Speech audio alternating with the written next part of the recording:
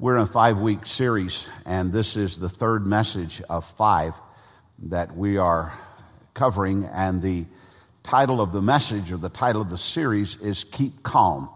And in the first of the series, we explained to you that this was the first message. We explained that there was a poster found in England that was printed in 1939. It wasn't distributed very widely, but there was a poster found, and it said, "Keep calm and carry on." And you've seen that in different places. You've seen it in stores and places where you can buy a poster like this or something like that. And then different variations have come out, and as we've indicated, some appropriate, some not so appropriate. But in these messages, we're hoping that you will find something within them to calm your spirit in a day when our spirits can be in turmoil, quite honestly. This is a difficult time in the history of man, and I hope that this will be a blessing. The first message was keep calm and carry on. The second one was keep calm and have faith. And the third one is likened to the second one, keep calm and pray. And we're going to look at 2 Corinthians chapter 12 today. Our text will be verses 7 through 10. You've probably seen the movie, The Santa Claus, where Tim Allen, after causing Santa to fall off his roof and die, becomes the new Santa Claus. And in that movie, Tim's ex-wife and her new husband both confess that they no longer believe in Santa Claus. They even tell when it was in their lives that they stopped believing in him and what caused it. It was when the requests that they had made of Santa were denied, and then they stopped believing in him. The woman had requested a special doll and that she wanted, and she never did get it, so she stopped believing in Santa. How many of you remember what the stepdad requested? Any of you remember what the stepdad requested? He requested a weenie whistle, like the Oscar Mayer hot dog, and he didn't get that. It's kind of a strange thing. It didn't take much to knock him off the belief bandwagon, I'll tell you that. But when they didn't get what they wanted, they responded by just closing themselves off to any reality of anybody like a Santa Claus. Well, I gave that to you because that's the way a lot of people are regarding God. Some people respond that way to God when they don't receive what they ask for. Ted Turner, who actually is a local resident sometimes, Ted Turner is a self-admitted doubter, to say the least, and he came from a strict Christian upbringing. He even considered becoming a missionary at one point in his life. The Atlanta Journal-Constitution quoted him as saying that he was saved 7 or 8 times in his life. Let me just stop right there and say he should have been a Baptist, shouldn't he? Then he would have just gotten saved once, and that would have stuck because there is security in the believer. But he came to a place where he was disenchanted with Christianity when, despite his prayers for his little sister, who was very ill, she died. And it broke his heart.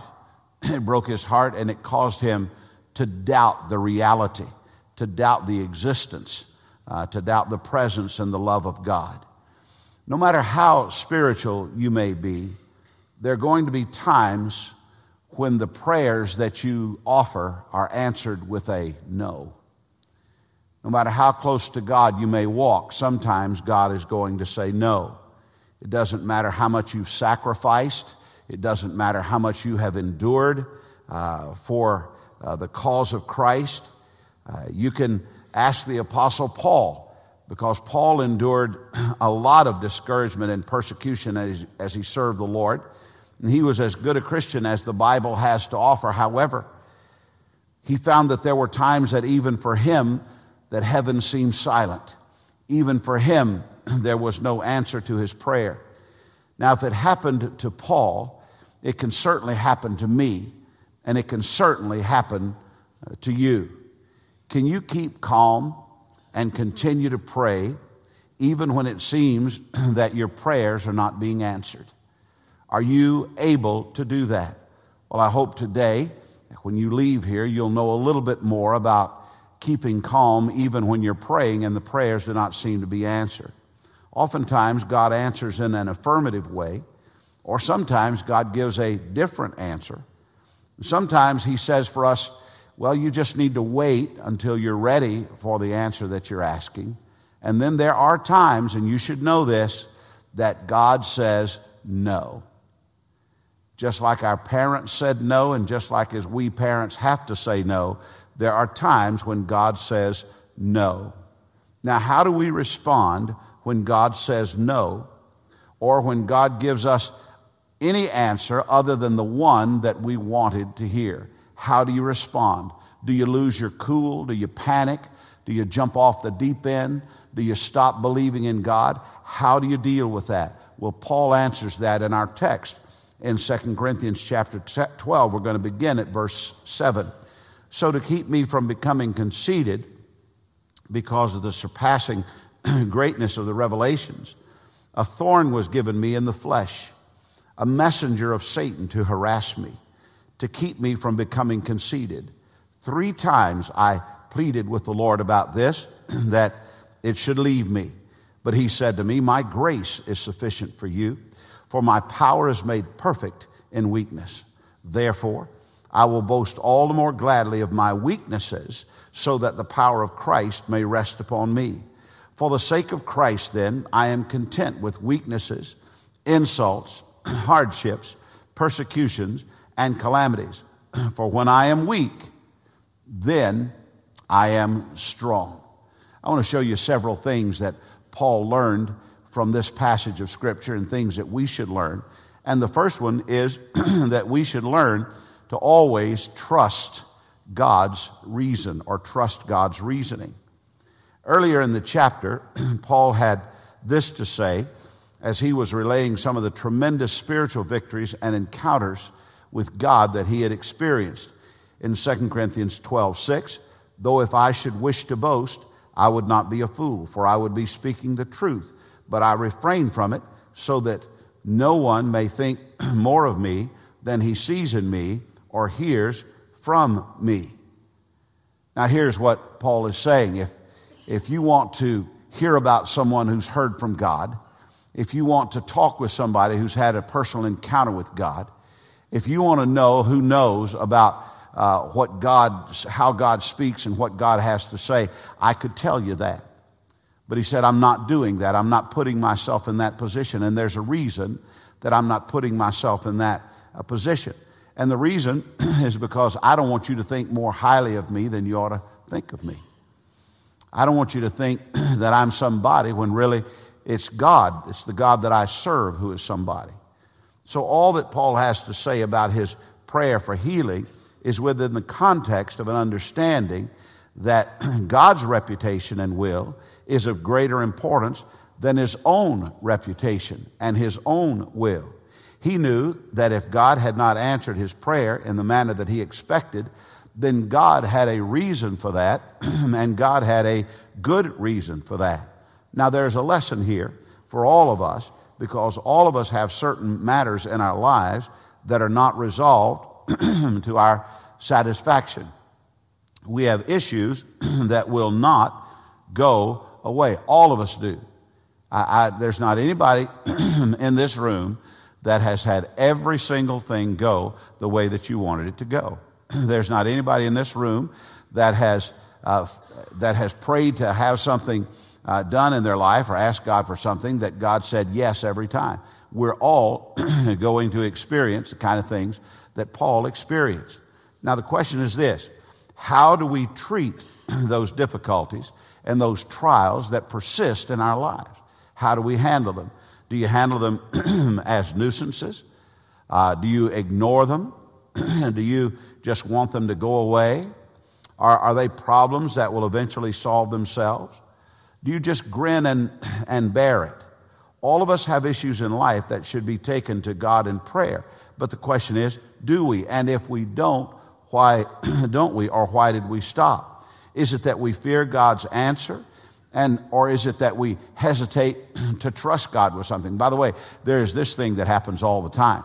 People will trust the Lord in 60% of their life, but there's 40% of their life that they reserve for their own understanding.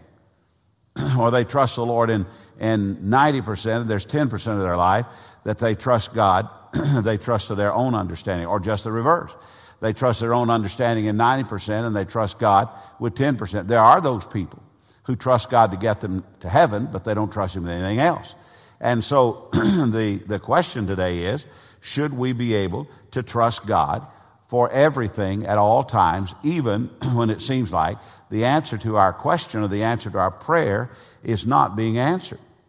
Now, Paul's view of the issue of his life was more along the lines of those things being a gift, that is, those unanswered prayers being a gift that God had given him to help him control other areas of his life. There were areas of his life that needed to be controlled, and Paul said, I believe that God has given me a gift in not answering the prayer that I had prayed in order to control these other areas. He said that God had given him a thorn in the flesh, an issue of life that would not go away. And as bad as it might have been, he trusted God for the reason behind the unwanted gift. He didn't want that gift, and he trusted God for the reason behind that unwanted gift. Now, in a moment, we'll see the importance of continuing to pray. But we must trust God, and we must think of all of the issues of life to be a gift from God in some way. God has given us many gifts, including those things that sometimes appear to be thorns in our flesh. Paul said, I was given this gift from God. And we have to come to understand that God can and God will use whatever those gifts may be. He'll use them in our lives. Remember this, gifts are supposed to come from people who love us. I don't think I've ever walked down the street or gone to the mall and had someone walk up to me and say, look, I just purchased this gift and I want to give it to you. I want you to have it. I don't know who you are. I don't know anything about you. But I just feel like that today you ought to have this gift. That's never happened to me. Now, it may have happened to you, and it does happen sometimes. But typically, we receive gifts from people who love us. And let me say this, the best gifts come from those people who know us best. Now, there's some things that you could give me if you don't know me very well. You think, boy, he'd really like to have this. For instance, if you gave me all of the gear to go camping, you gave me a tent, you gave me sleeping bags, you gave me little outdoor stoves, you gave me bug spray, you gave me everything that I would need to go camping, including an idea where I could go and rough it for a few days, I would thank you like this. Well, thank you. Because I will tell you, that's the last thing on the face of this earth that I want to do. Now, some of you love it, and I'm glad that you love it. But I'm here to tell you that my idea of camping is the third floor of the Hilton. That's my idea of camping. It's just the truth. I don't enjoy it. God let me be born in a day when there was air conditioning, and I believe that He expects me to utilize that air conditioning. That's just the way it is. You just don't know me well enough to give me something that I would really enjoy. Now, just in case, and I don't think this ever happened, but just in case that you gave me something that's camping related along the way, I apologize for what I just revealed to you, but that's just the way that it is. There's certain things that you just wouldn't give me if you really knew me. Those best gifts come to us from the people who know us best. Gifts, even the kind of gift that we're talking about with the Apostle Paul, are designed to bring joy in our lives. Here's what James said about gifts that come to us that were kind of unwanted. He said, I count it all joy, my brothers, when you meet with trials of various kinds. So even the trials, even the difficulties, even the hard things are gifts from which we are supposed to get some kind of joy. Now, how can we see unanswered prayer as a gift? How in the world can we say, well, God, you didn't answer my prayer, so I want to thank you for the gift of the unanswered prayer. I want to give you 2 ways that you might be able to navigate the disappointment and actually see what God's answer of no as a gift to you. First of all, we have to learn to rely on God's wisdom. At some point in our Christian life, we must come to the place of believing that God knows what is best for our lives, rather than trusting that we know what's best for our lives. Here's something that some of you have said. In fact, maybe most of you said it. It could be that all of us have said this at one time. We say something like this: well, if I know my heart, and then we go on and talk about what it is that we might do or say if we know our heart. Yet the Bible says that the heart is deceitful above all things and desperately wicked. Who can know it? We can't even know our own heart. And we certainly don't know what is best for our lives. We know some of the things that we think are best for our lives. We know those things that are revealed in His Word as being best for our lives. But there are times when the thing that we thought was best is not the best thing for us. Here's what Solomon, the wise man, wrote in Proverbs 3:5. Trust in the Lord with all your heart and do not lean on your own understanding. Now that's a big thing. It's a big thing to give up control to your own life. That's a huge thing. Giving God full reign, and let me just stop and say this, as though we could do anything else. You know what's funny? We take control of our lives, and God is looking at us going, you really think you've got control of your life, don't you? You think you're really in charge, don't you? You're not really in charge. I'm in charge. I'm God. I'm in charge. Yet we try to take control, so life becomes a struggle. Look, giving God full reign is to trust Him when answers to prayer seem much different than we might prescribe. Now, why do we do that? We're all smart people, aren't we? Why would smart people like us give up our right to control our own lives? Now, this may come as a surprise. This is going to come as a surprise. But I'm going to tell you something you can hang your hat on. In fact, already in this service, it has been mentioned as I prayed at the beginning of the service. Here's what Isaiah learned that every one of us should learn in Isaiah 55 and verse 8. God is doing the talking. For my thoughts are not your thoughts, neither are your ways my ways, declare the Lord. For as the heavens are higher than the earth, so are my ways higher than your ways, and my thoughts than your thoughts. Now here's something that all of us have to come to. We have to understand that God always has a better idea. There's never a time that our idea is better than God's. There's never a time that our way is better than His. Skeptics and scoffers might think otherwise, but for the most part, it is because they do not know and trust God. Again, it goes back to what we believe about creation. Here's the thing. If I believe that I'm a created being, then I believe that I have a creator. If I have a creator, if I have a maker, then here's what I know. I know that my maker knows more about me than I know about me. And in this world where there is no creation anymore, in this world where everything has evolved and continues to evolve, in this world where everything is relative to the culture, in this world where life is a moving target, people say, well, I'm mad at God because God didn't do what I want, instead of understanding that God is absolute and God is good and God is great and God is kind and God is our maker, and whatever God says is best for me. God created a perfect world. It was the Garden of Eden, for crying out loud. It was through the temptation of Satan and the fall of man that thorns and diseases and depression and dysfunction and all those things came. And let me just say this to you. None of those dysfunction or diseases or problems of life came to you because of God. They came to you because of sin in this world. That's why. That's the reason. Were it not for Adam and his disobedience, I would be preaching this morning without clearing my throat one time. I'm so mad at him, but I'm not mad at God about it. Because God didn't do this.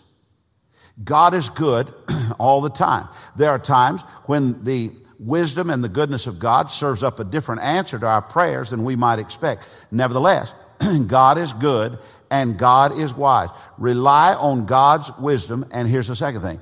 Always remember God's blessings. Now, we're talking about being able to trust God's reason. How do you trust God's reason? Well, you rely on God's wisdom and you always remember His blessings. Now, Paul said something very interesting in the first verse of our text today. He said, so to keep me from becoming conceited because of the surpassing greatness of the revelations. Now, sometimes we read things, we see them, and we say, all right, well, that's good. But it's good once in a while to park your car. And it's good to get out of your car and to walk around in a verse a little bit and take a look and say, well, now, what's going on here? So let's walk around in this just a little bit. And Paul says, He kept me from becoming conceited. All right. There was something that had happened in Paul's life for which he could become conceited. And it had to do with the surpassing greatness of revelations. Here's what's happening. When it seems that God goes silent, Paul remembers how He has already spoken to him in what Paul calls surpassing greatness of revelations. God has already spoken to me in such great ways, they pass any sense of understanding or any sense of thinking that God hasn't blessed me. God has done tremendous things for me.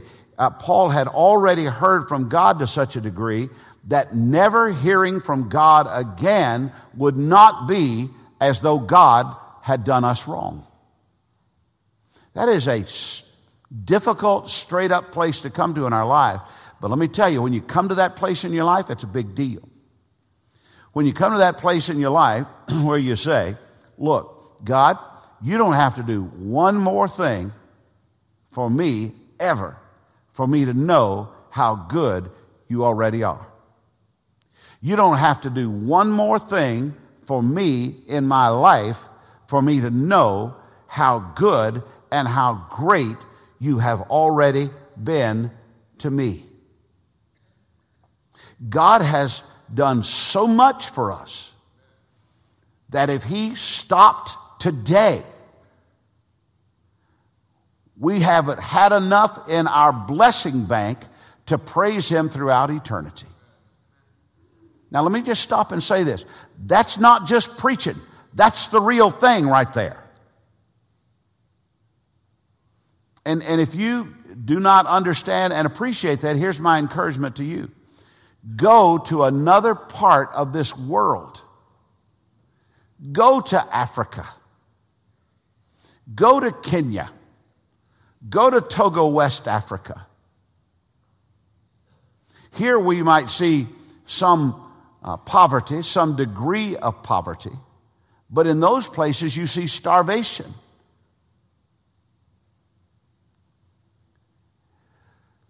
After church today, we're going to have to make a decision of what we're going to eat. There are people in Kenya and other parts of the world who have to try every day to see if they're going to eat, not what they're going to eat. I think we have to stop and remember that God has been so good to us. Do you need an answer from God? Have you prayed about something but still you're not at rest with the outcome? Well, here's an idea. Before fretting or doubting God, try to recall what God has already done for you. Has He been good enough to you already? Would the answer to this need just be more of His goodness? Chances are it would be.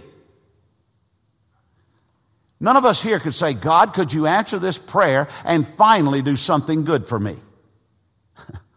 He has been so good for so long that another good thing is just more of His goodness.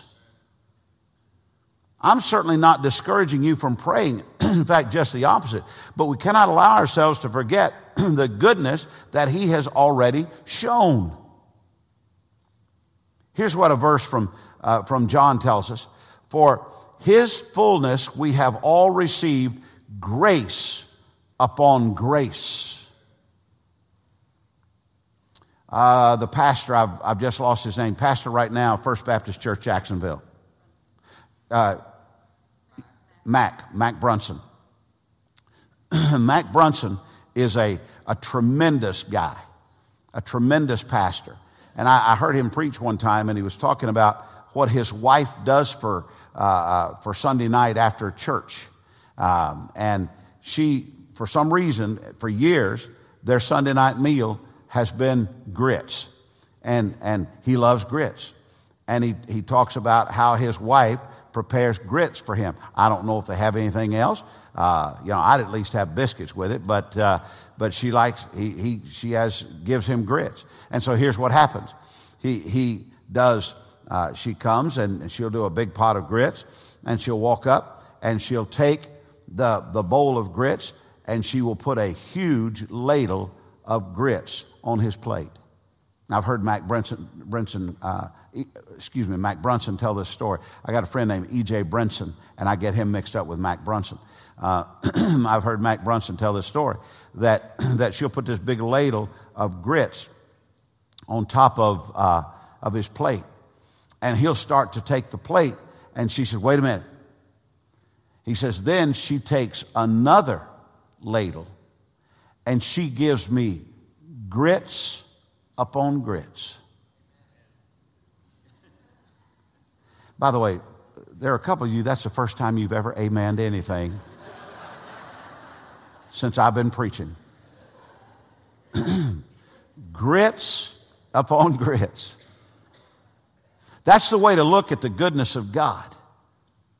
God just heaps them up on us. God just stacks them higher and higher and higher and higher. He's given us grace upon grace. And when we think that the grace is about to slide off the side, he just piles more grace.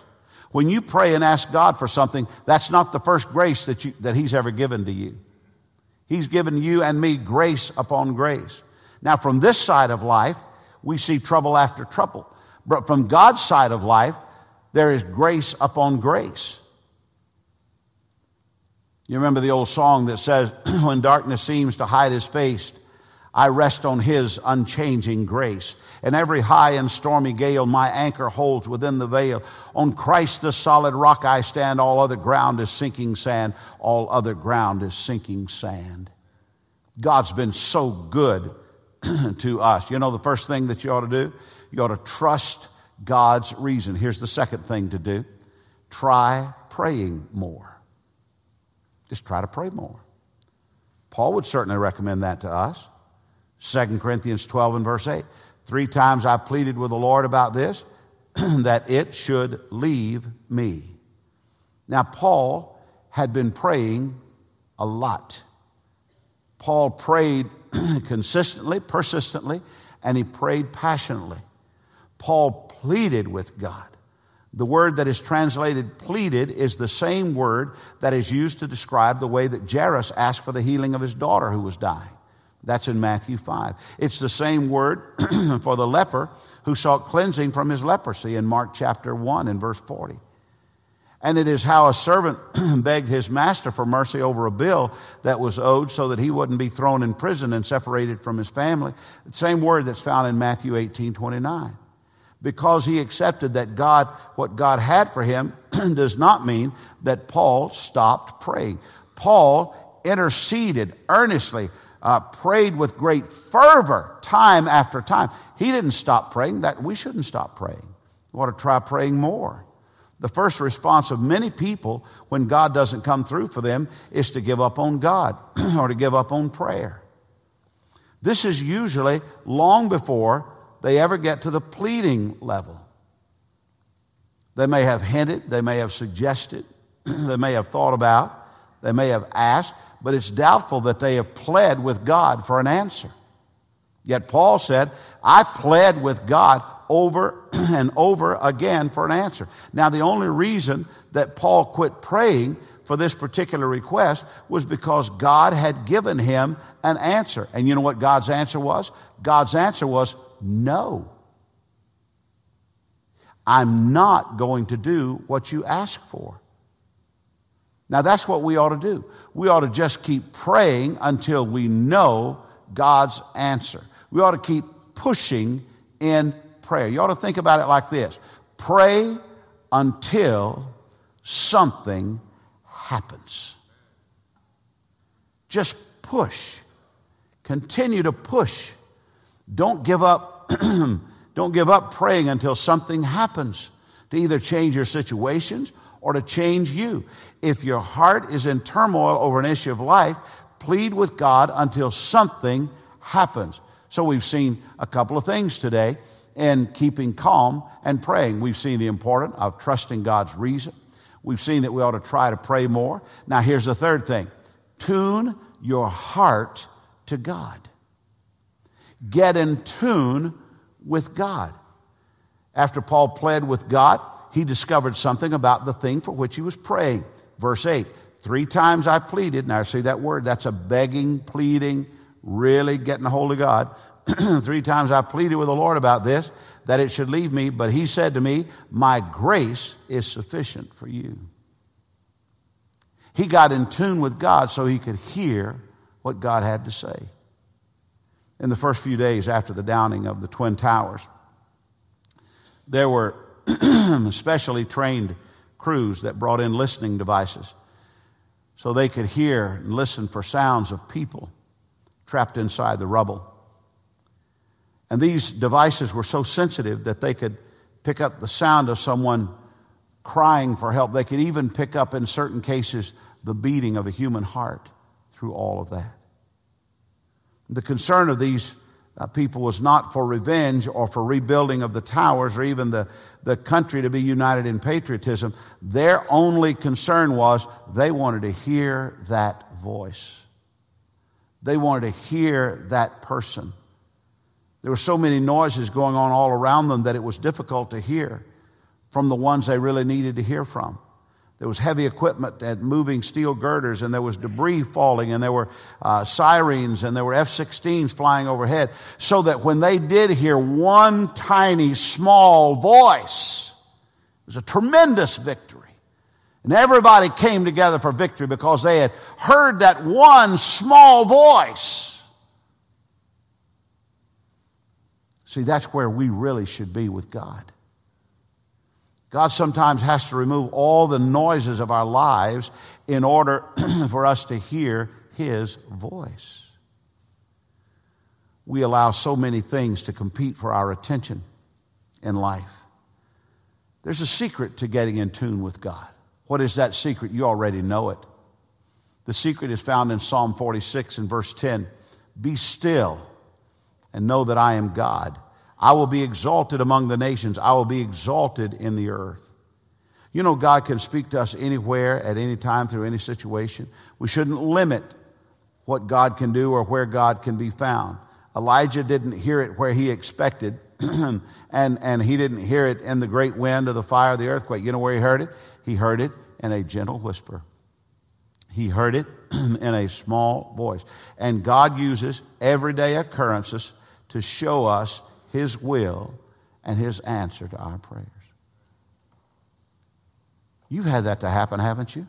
You've come to a place, have you not, where you were looking at, you were involved in something and there was a small nuance of that thing that happened and you said, well, God, there it is right there. There's the answer right there. In order to find that answer, we have to tune our hearts to God. Can you keep calm and pray? Well, the first thing you got to do is trust God's reason and try praying more and tune your heart to God. Here's the last thing. Thank God for His power. Again, let's go back to our text and Paul's pleading prayer. Verse 8, 3 times I pleaded with the Lord about this, that it should leave me. But He said to me, my grace is sufficient for you, for my power is made perfect in weakness. Therefore, I will boast all the more gladly of my weaknesses so that the power of Christ may rest upon me. Now there it is right there. We can keep calm and pray as we trust in God's power and not our own. Paul's question in the midst of all of this, and his reason for even asking God to take this problem away, was because he thought he could be more effective for God if he didn't have that particular problem. He could accomplish more if he didn't have whatever that thorn in the flesh was. And many people, most Bible scholars, believe it was an eye disease of some kind. It would make him more powerful. But that wasn't God's answer. God didn't want that for him. God wanted Paul to be in a position where he was forced to realize and remember that anything of any substance that was accomplished was because of God's power and not because of his own. I want to ask you this. Am I telling your story today? Do you think, somebody called Pastor Ray about me and he got this message together just for me today? Is there an issue of life that's had you pleading with God for a long time? I wouldn't suggest that you ever stop praying, but in the course of your prayers, you may want to listen for God to speak. God might be trying to tell you something. While you're telling God something, God might be trying to tell you something. Listen, stop, and listen. When Paul's heart was in tune with God, he came to a place of saying this: I delight in weaknesses. I'm happy for them. We want God to change our situation, but have we ever thought that God has put us in the situation to change us? To be used in the middle of our circumstances? Certainly ask God to change things, but also look for how you can minister or be changed by the circumstances that you face until they change. God doesn't do anything without a reason. God will not grant our every request. He will not take away our every pain. But He will always be there to work out whatever the situation of life needs to be for our good and His glory. Just keep calm and keep praying.